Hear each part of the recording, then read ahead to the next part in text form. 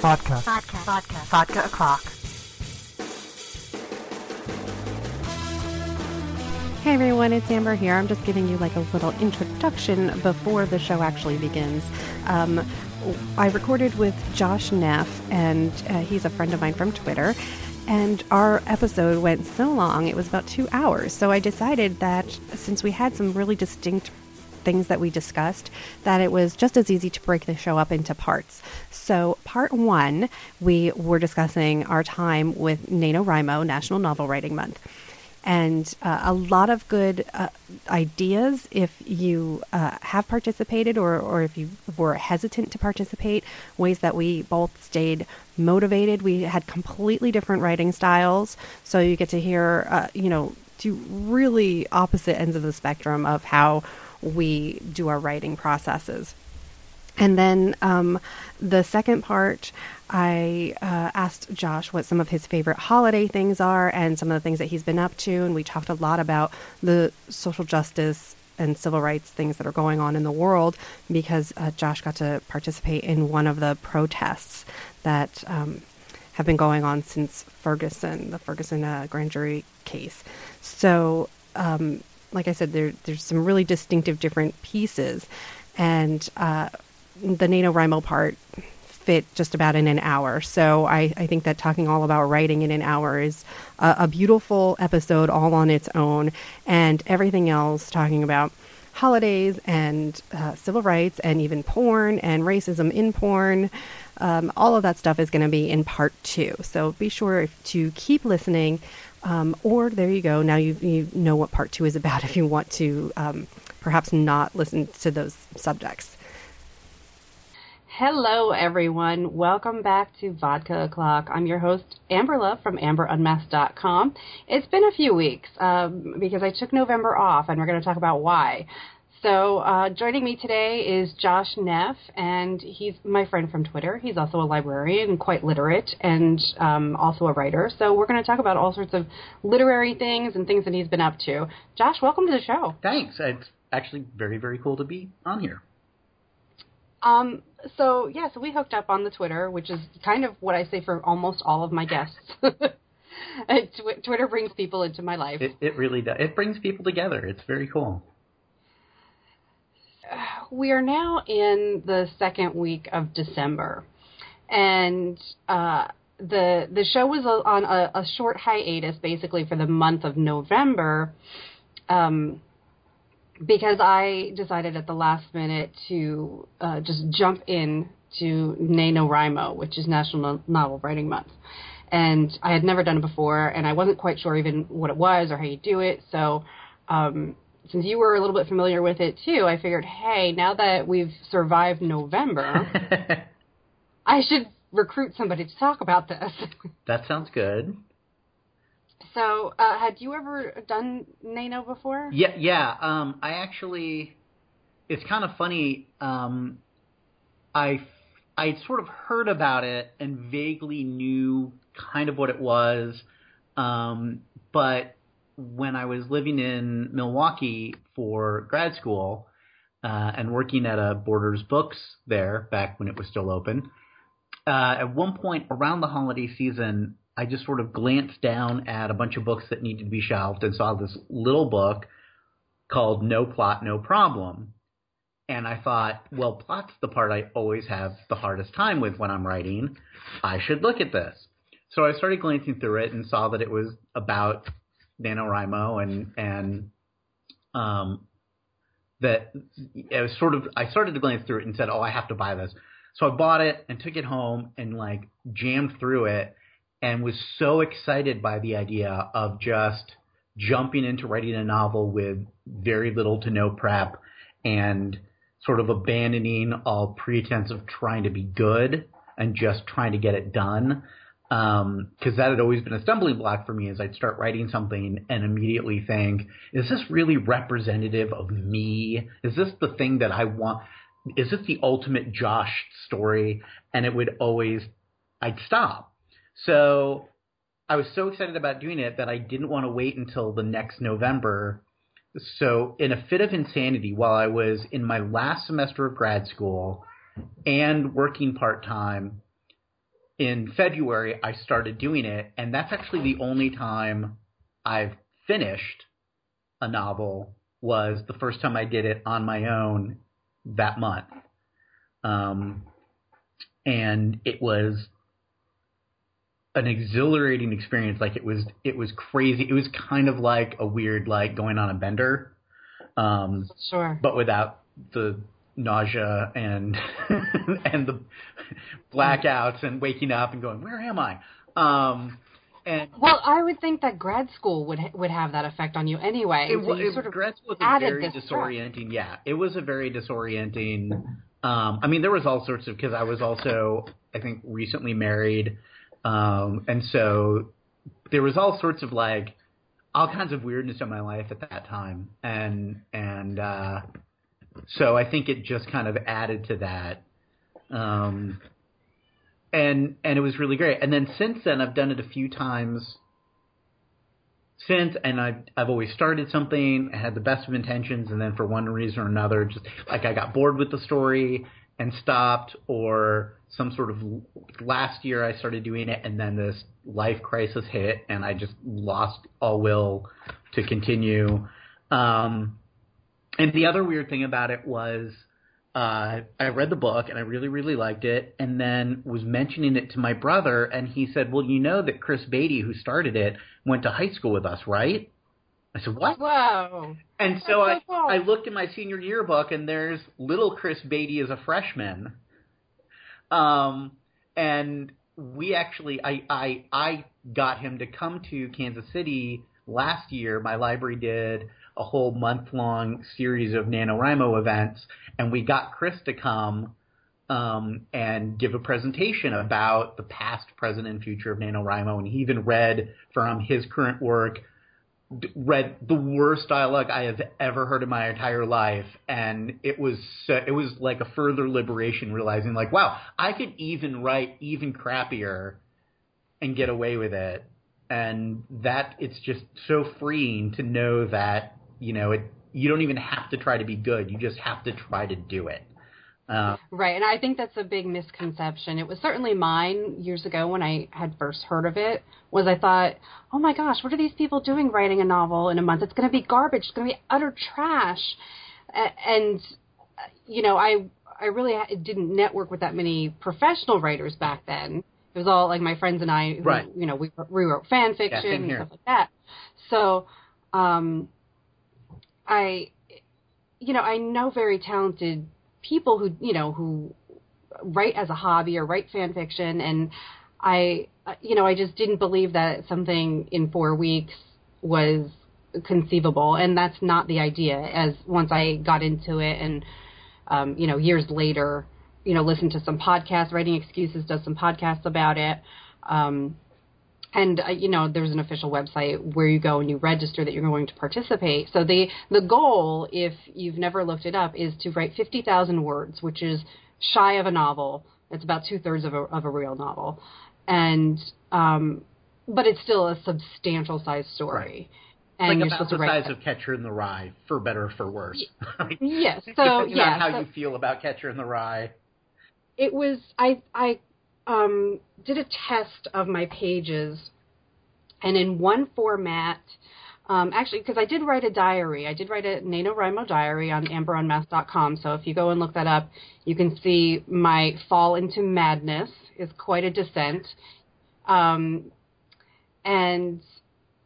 I think somewhere in there I mentioned my page test. I exported it as a Word document and exported it as a PDF. And one of them was over 200 pages, and one of them was only like 106 pages or something, depending on the format, at 50,000 words. So, what I think of as like, a novel is like 200 words, 200 pages, I'm saying. So I was also in such a slump at the beginning, like a terrible, terrible slump, that I'm going through my diary. I'm looking at it now and wondering, Jesus, when did I catch up? Because most people have a plan. They spend October making their plan. If you're a planning kind of person, you said that you just did free writing. You just, I am you very much a pantsed it. pantser. I am not a You're, folder. so you did the fly by the seat of your pants. Yep. If you don't know the phrase. Whereas I'm an outliner and I need details and I need character sheets and that kind of stuff, like a D&D campaign. Like I have to be thorough, and I can add and adjust and do all sorts of additional work as I'm going. Like, I need to introduce a bartender right now. Let me go make up a sheet for the bartender. If he's going to come back, that Right. if he's going to be a regular character.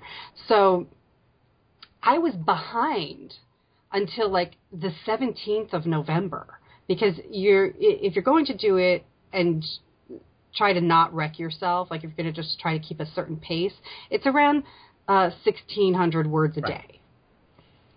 Well, I was struggling. Like my first days, I'm looking at my little graph, and my first days were like a couple hundred words. Mm-hmm. And it was like, oh no, how am I ever going to do this? And I just expected to fail. And that was part of why it was not stressful for me, was that I had no expectations. Yes. Yeah.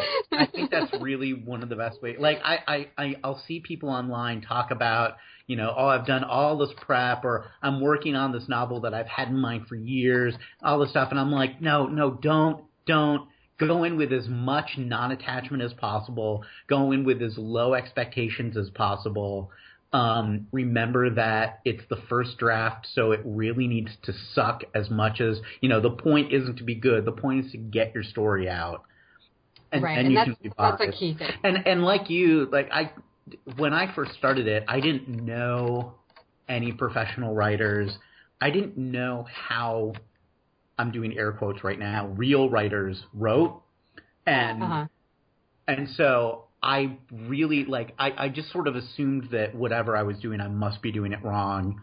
And in fact, it was really only until just before, not too long before this November, that I really came to the conclusion that, even still, you and I are both Chuck Wendig fans. Right. And one of his writing advice is invaluable. Not to mention so much fun to read just for the swearing. And exactly. He'll tell it like it is in a sea of vulgar metaphors. Yes. But one of the things he'll talk about is writing every day. And I see all this, Stephen King talks about it in On Writing, write every day. Mm-hmm. And I've tried writing every day, every day of the year, and I can never stick with it. And it makes me feel like an utter failure. And then Erin Morgenstern, author of The Night Circus, had recently redone her website, and I was looking at it and noticed that she said at one point that she writes in spurts. She doesn't write every day. And so I sent her this long email asking her, I have trouble writing every day, and so, how do you do it, and what do you do when you're not writing? And she gave me this long, very great response where she talked about how it was like all the stuff that I already do. Like, she'll read a lot and she'll watch a lot of movies and TV shows, because she said she finds it easier to dissect plot and story and sort of analyze story visually. And I'm like, wow, I marathon stuff on Netflix all the time. I must be a real writer. And I know she plays video games, like she talked about in prep for the second novel that she's been working at, that she played the hell out of BioShock. And she told me about other writers that she's talked to who don't write every day, including Stephen King's son, not Joe Hill, but his other son, doesn't write every day. And she felt really great when she talked to him and found that out. And that apparently Ann Patchett, she said, would lay on the sofa for days just thinking of the novel in her head, and she had to have it all in place in her head before she even started writing one word. So that, yeah, I've heard people say that as well. Yeah, and so I realized that it sort of came to me. I said this to her, and she said, "Yeah, you're exactly right. That the only way, the wrong way to write is to either not start, or to not finish it, and everything else." As long as it works for you, it's totally legit. Well, I really agree with the idea of watching something like a TV show or a movie that's in the genre that you're writing in, because I was marathoning a lot of white collar. Leverage, I know is one of your favorite shows too. Oh, good Lord, yes. But I watched a lot of white collar during the month of November, and I moved from there onto numbers. And the thing about TV shows is they have this arc structure. They follow this formula. They rarely break from it, and you get your acts in a certain pace because they need to be finished in 42 minutes. Right. So, my friend Andy Parks, or your yes. friend too, he had asked me when I would send him updates once in a while of how many words I did, and he's like, "Oh, that's so great. Are you doing 3 arcs or 5 acts?" And I was like, "Oh, I don't know. I just have it in an outline. Like I didn't have it broken down into acts, right. but I had an outline of these are the big things I need to make sure I get to, or I will derail, because I could very easily derail, and I know that's, as a reader, that's one of the things that I hate. I love Harry Potter and the Harry Potter universe, but J.K. Rowling's books don't need to be 1,000 pages. So and I think you're right in terms of just like if you don't read music, but you're a musician and you listen to a lot of music, you'll pick up song structure, even if you don't like consciously know about 3-act and 5-act stories. If you watch a lot of that, you pick up the pacing and you understand, like, you get a sense of when to come into a scene, when to leave a scene, what scene should follow next, how to keep the plot moving, character arcs and character development. And so even if you don't formally know a lot of that stuff, I think you can't help but start to pick it up. And definitely watching a lot of TV and movies has really helped with my dialogue pacing. And I actually think that that's one of the things I'm good at now, is writing dialogue. And in fact, sometimes I'll actually write it. Like there were parts in for the first draft stuff where it's almost like a screenplay. Like I'm just doing dialogue back and forth. I'm having minimal description of what's going on. Just because I get like that too.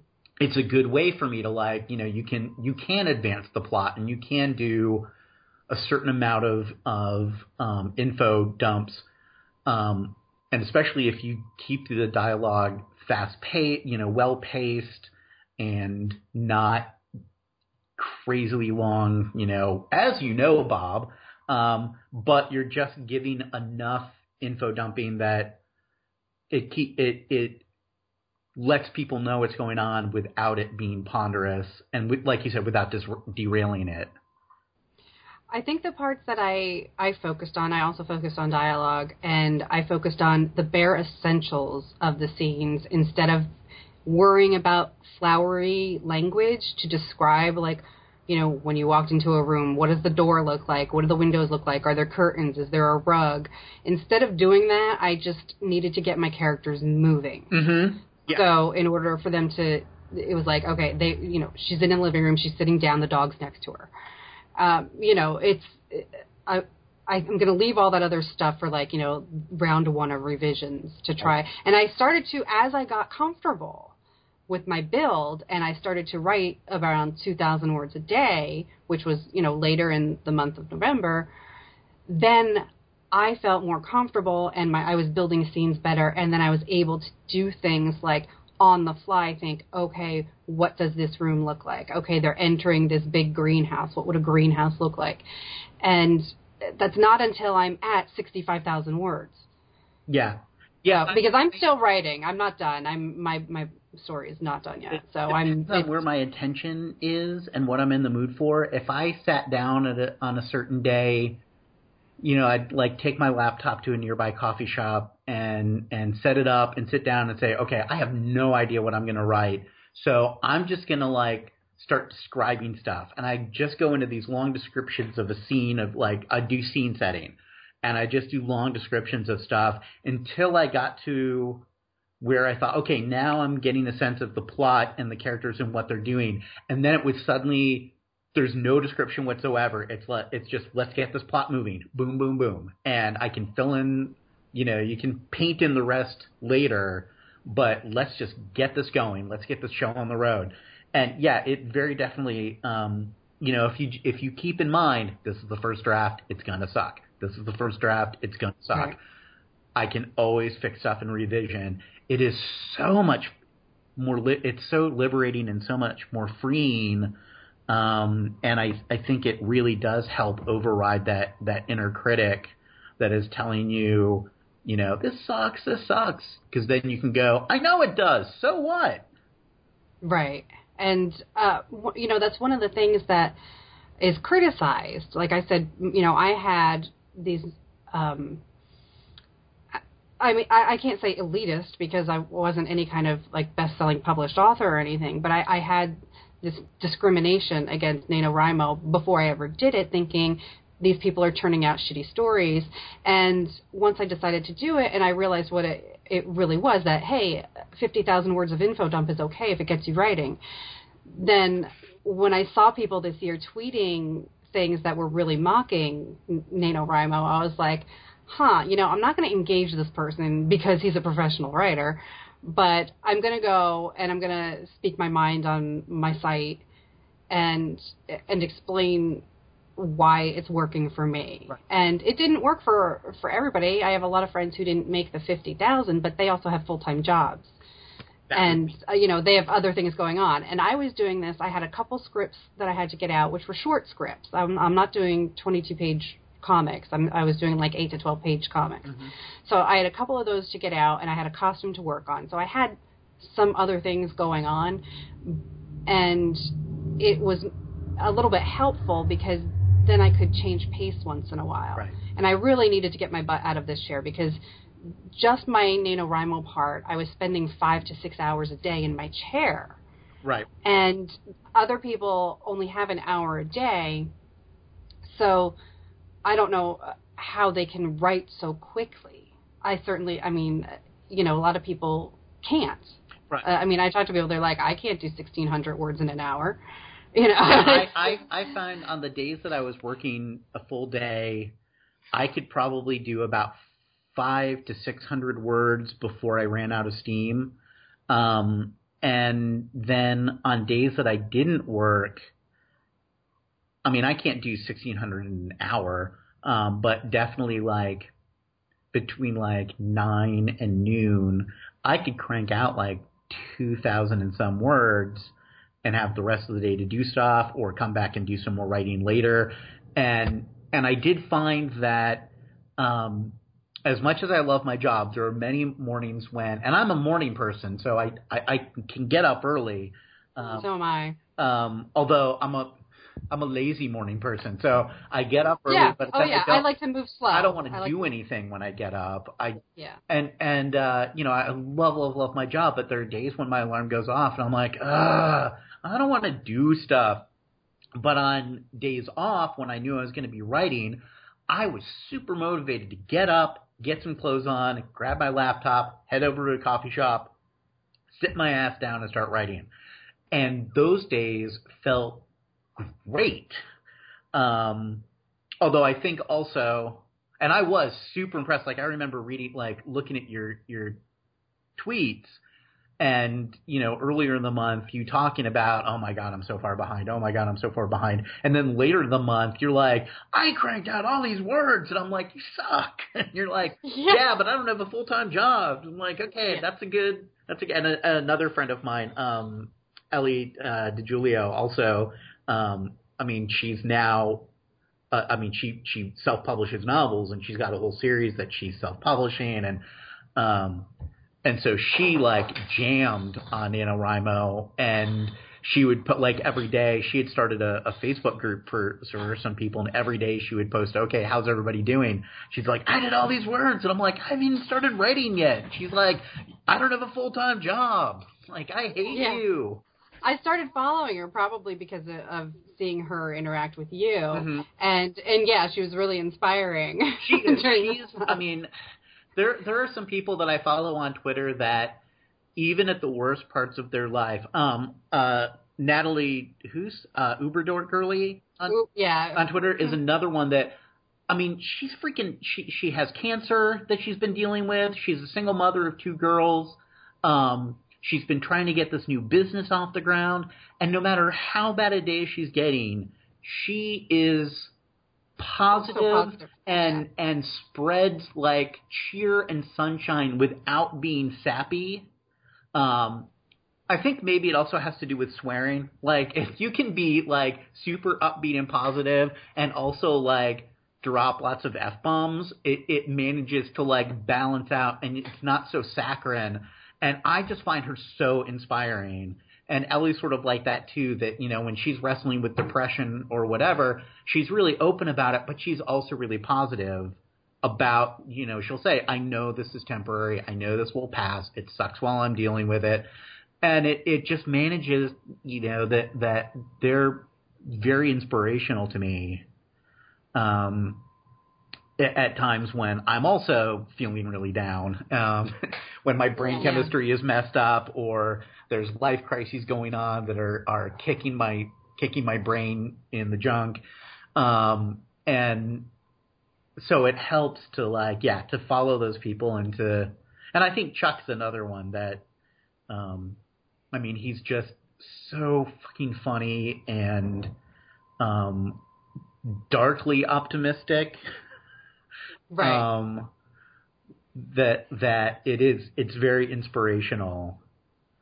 Yeah, and he doesn't really shit on anybody unless they're mean people. Like, right. He kind of has this high moral plateau where he is up in Chuckland, where he's never just going to shit on anybody unless they're a complete raging dick. Right. And, you know, and that stuff he calls out. Like, first of all, aside from his writing, his blog is like thousands of words a day. Yeah. Like, he is nonstop. I can't imagine how fast he's working. And how he does this with a toddler in the house blows my mind, because toddlers are insane. Yeah, they are. And, well, now, if anybody else is following Chuck Wendig on Twitter, you've seen that he now is the owner of a brand new, beautiful writing shed, which is something that I've actually looked up on Pinterest before because I think it's fascinating. To get these little sheds, they're like the size of what used to be garden sheds. Right. For your tools and stuff like that. Well, now they make them very nice, and it's just like an extension of your house. But you have to. So for a writer, you're getting up, you're leaving your house to go to your job, and so I think that would get somebody like away from their toddler or their insane dog maybe that needs attention, and that way they can stay on their schedule. They can go, okay, I've been in my shed for 2 hours. I've got to go, check on the family and take a break for half an hour, then I can come back. As much as I love being in my pajamas, I get more writing done if I get out of the house and go to a coffee shop. If I'm at home, it's too easy to just get into a Netflix marathon. Or let my cat walk across the keyboard so often that I just give up on writing, or the couch is calling for a nap. But if I get dressed and get out of the house and go somewhere, and I think also it's because despite the fact that I'm shy and frequently have to wrestle with social anxiety, I am an extrovert. And so being in a public spot where there are people hanging out really energizes me and helps me like get into writing more. See, I've tried that. I'm definitely better at home. But I don't have anything mobile right now that I could even use. Okay. But because I've thought about that, I just want a tablet so I can sit in bed. Like that's how that's how much of not wanting to get up and leave anything is I'd like to just be in bed and write. And so I would get up and make my coffee, and it's the coffee the way that I like it, and I know that I have soy milk here, and the cat is on my desk. I'm surrounded by my comfort things, coffee and the cat and booze. Right. And, and Netflix for when I'm done. That is my reward. Yeah. One of the things I talked about, the last recording that I did was just me babbling on about my NaNoWriMo and other things that I was up to.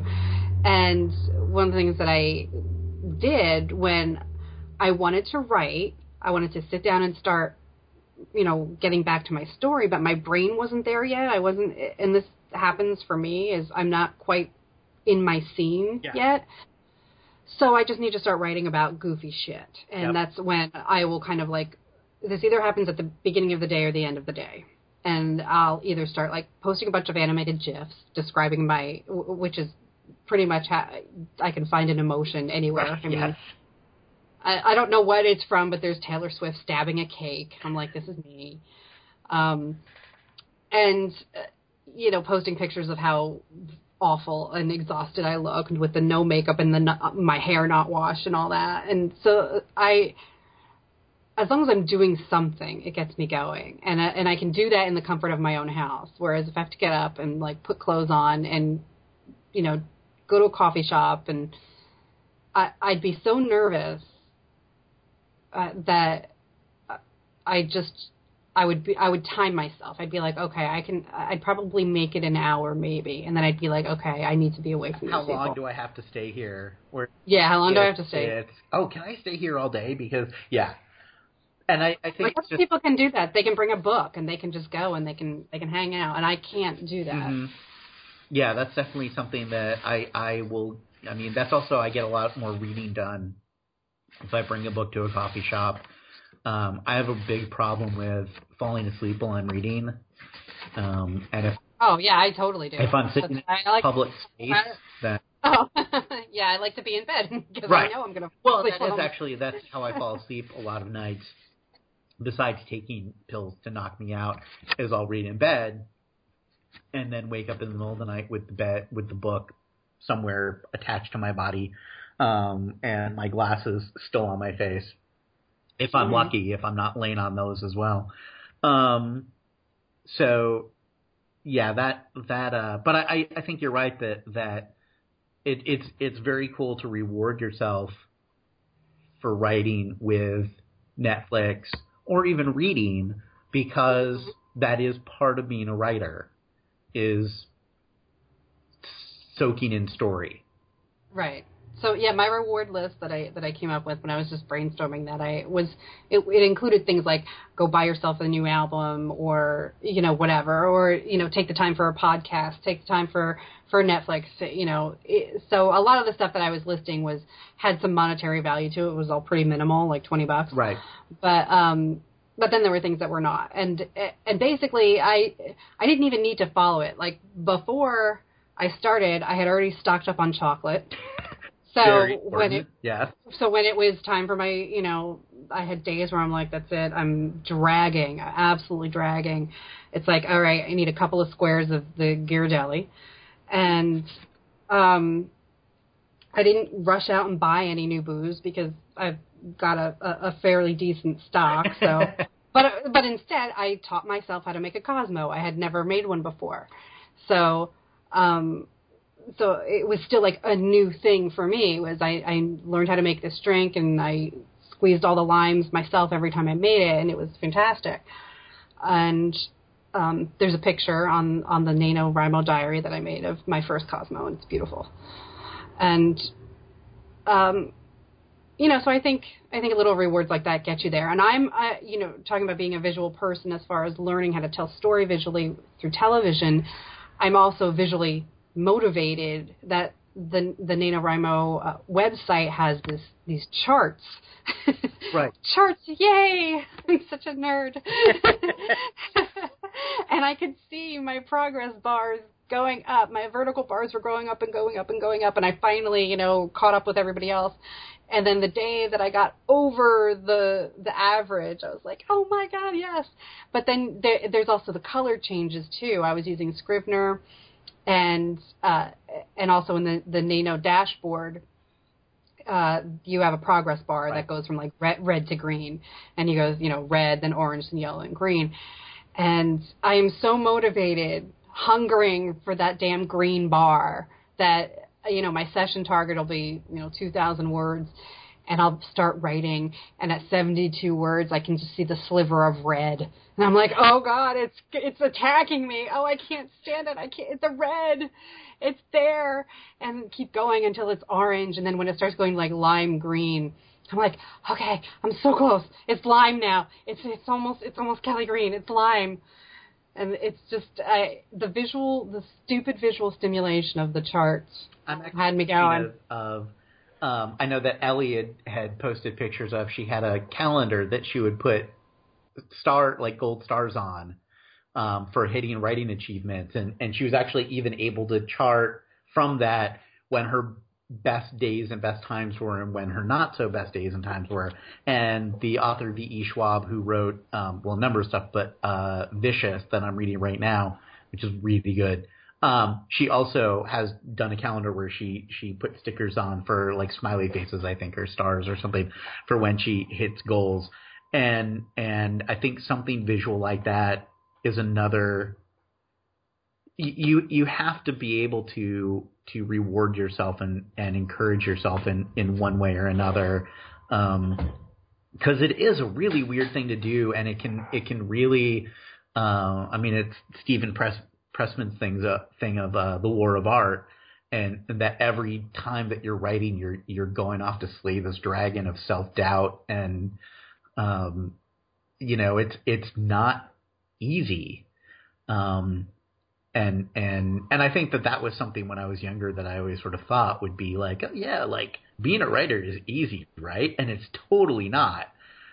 Right. Mostly because we just our brains make it difficult. And speaking of visual stuff, I also tend to be very inspired by visuals, not just in terms of watching movies and TV shows and getting story, but the visuals in them. And also, like my desktop wallpaper on my laptop that I'm looking at right now is a collage I made of comic book covers of comics that I read when I was a kid in the 70s that trigger something in my head of when I was a kid in elementary school and then middle school, where I had very little I wasn't self-conscious about what I wrote and drew. It just sort of came. I just did it. I couldn't imagine not doing it. It was just something that I did. And the idea of worrying about if the art was good enough or the writing was good enough never even occurred to me. And being original enough. Like, it didn't matter if you were original. I still have I did a ton of comics, 5 pages that I wrote and drew on notebook paper, colored in with markers when I was in 3rd grade, and sadly only one of them has survived, but I still have it. And the character is a total sort of rip-off mashup of Swamp Thing and the Hulk.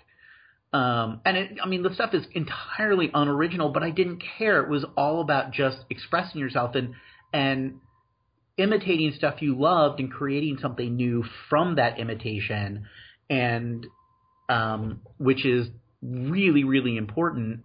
But as we get older, we get more self-conscious about it, and we think like, oh, I have to be really original, and it has to be really good. When you're just doing it to do it, you can always go back. Again, it goes back to first draft and revision, and not getting hung up on. So I use a lot of visual things to stimulate that inner child, to try and let him run loose and not care about, am I totally ripping off, like, is this character the first novel I did for Nano, that when I was in grad school, I had these 2 characters that were complete and utter rip-offs of gosh, now I'm forgetting their names, but the two henchmen of the big bad in Neil Gaiman's Neverwhere. Utterly ripped them off, but then used them differently. Like, they started as a ripoff, and then I completely changed them in the story. And I could even see, like, if I did a revision of that, if I really cared about that story enough, which I don't, but if I cared about it, I could redo it and completely redo those characters so they're not such blatant ripoffs. But yeah, I think, it is sort of like rewarding yourself, showing yourself your progress, being able to show other people. I think the fact that you were like telling Andy, here's how many words I did, that's always a good way of sort of accountability for yourself, and getting validation for it at the same time. Right. And one of the things that I did as far as, like I said, useful tools for me was I was using Scrivener, but also I have Hootsuite, which is, so I set up different Twitter streams, and I had a stream for the hashtag NaNoWriMo and a hashtag for NaNoWriMo 2014, and then one that was like writing quotes or something like that, because I love looking up quotes. So, again, it's sort of like a visual motivational thing. Was I'm not feeling great right now. I need something to tell me it's going to be okay. Right. And I'll go over to Pinterest or Goodreads, and Goodreads has a whole quote section that you can search, and I just look up memes. I mean, it seems like so minuscule of a thing. It seems so shallow, but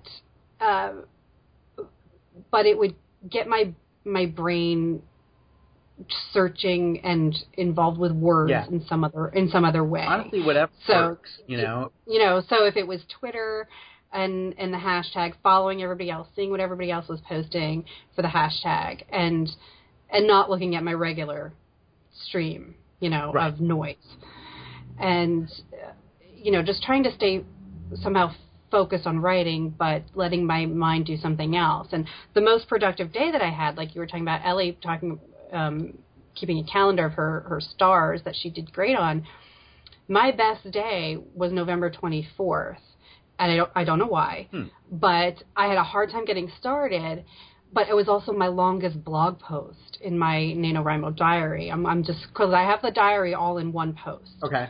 So people can, if anybody's interested, they can see like my chart updates, these charts that I'm talking about, and you can see how the graph changes. But November 24th, I don't know why, but I was like searching for podcasts to inspire me. I just kept writing, and that particular post came out so long. And then that day, I wrote 4,462 words of the project. Right. So it was like the craziest, best feeling, exhausting day. Yeah. And and I don't know why. I don't know what made that day special at all. It was a Monday. I don't know. I don't know. Like I said, I don't have the same schedule as other people right now, so all of my days blend together because they're all identical. Although a psychologist did once tell me that even people that don't work regular 9 to 5 Monday through Fridays still get the Sunday night blues and the Monday morning blues. It's true. It's really weird.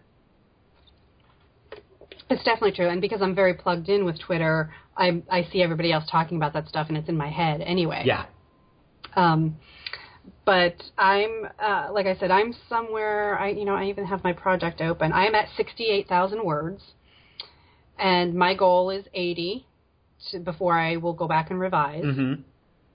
So, did you complete your story? I did not. And in fact, well, part of it was my laptop kind of broke down on me about just like a week and a half before the month was over. And it was another like stumbling block that really threw me. But what's interesting is this was the first time in a long time that I started, and I also like calling it a project because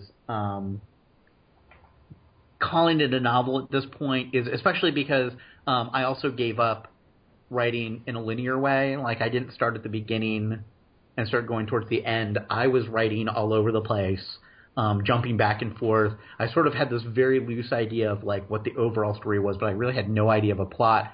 And I would write like character bits and bits of dialogue and just like come up with a scene that I'm like, okay, this is sometime later in the story. And it was all based on whatever was like really drawing my interest at the time. So project is much more accurate than novel. But this is the first time that I didn't get bored with it partway through. And in fact, I'm still, it's begging to come out of my head. And it's still really, really engaging me. and I'd like to take another month because I work better with. Oh, there's my cat being. Oh, there's a crash. It's just my house burning down. Don't worry about it. I work better with a deadline. I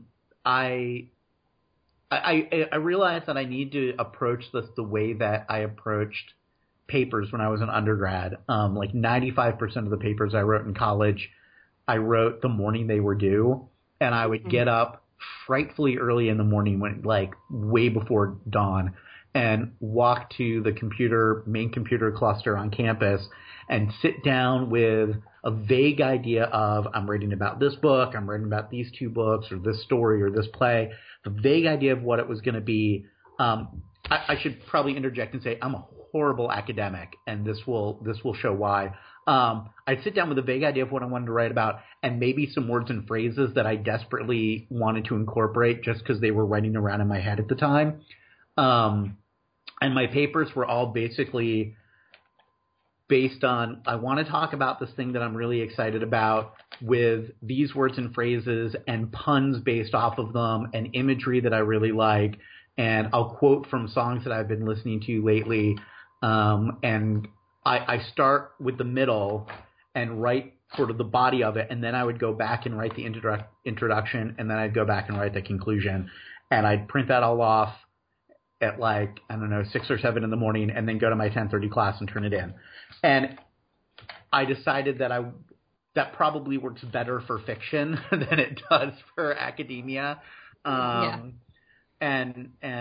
so I've been trying to sort of approach it. So I want to do another month on my own of cramming writing, because I work better at that breakneck pace. I work better with that deadline breathing down my neck. And really make a stab at finishing the first draft so that I can then go back and revise it. And I've even got a better idea of sort of what I want to do with it. Like this first stab at it in November, even just like the character bits and little bits of plot and description that I was doing, something clicked in my head, and I'm like, I know exactly what I want to do with this. So yeah, like you, I mean, I didn't finish, but I need to keep going. And that's the first time that this has happened. I can't remember the last time that happened. So it's really, really exciting for me. Yeah, I like having a deadline as well and getting feedback down. When I had attended a Mystery Writers of America workshop, a couple of the writers there had this breakneck pace also, and they maintained a very strict schedule. And it sounds an awful lot like NaNoWriMo. Mm-hmm. And Hank Phillippi Ryan was one of them. I know Chuck doesn't necessarily keep like a hardcore schedule, but I know that he spent like a certain number of months on Blackbirds, but when he did the sequel, Mockingbird, it was like he did it in a month. Mm-hmm. And it was because the story was in his head and he knew exactly what he wanted to say. Right. So it can be done. And then somebody, because there's still a hashtag for NaNoWriMo on Twitter, somebody had posted a link today that the author, whose last name is Ishiguro, who wrote The Remains of the Day, right, yeah, did the exact same thing. He said, he had this story that he started and never, ever, ever, ever finished beyond chapter 1, and was like, okay, time to stop fucking around, and gave himself a schedule. And he gave, like, he had like much longer days. They were like 10-hour days or something. But he said like a 1-hour lunch, a 2-hour dinner for a month straight to get his book done. Mm-hmm. And so if these best-selling professional authors like Hank Phillippi Ryan can do these things, and it's not called NaNoWriMo, then I don't know why there are authors out there that mock it as, right, oh, you're going to churn out garbage in a month. Because I was saying that as a naive person who didn't know any better. But these are probably the same authors who look down on fanfic.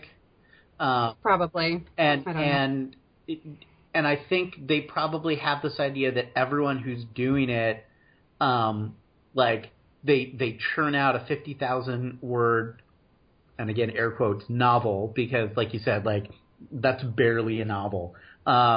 if it is even, like, it's just shy of a novel. But they churn this out, and then they self-publish it as is. And I really don't, like, maybe some people do that, but I don't know anybody who does that. I know some people that have turned that project into a full-fledged novel. I know that Ellie, with her the first time she did NaNoWriMo, she loved what she did so much that she spent some time editing it, and like the following spring released it as her first novel. But she still she took time to edit it and revise it and go over it. She took not a huge amount of time, but sometimes you don't need a huge amount of time, depending.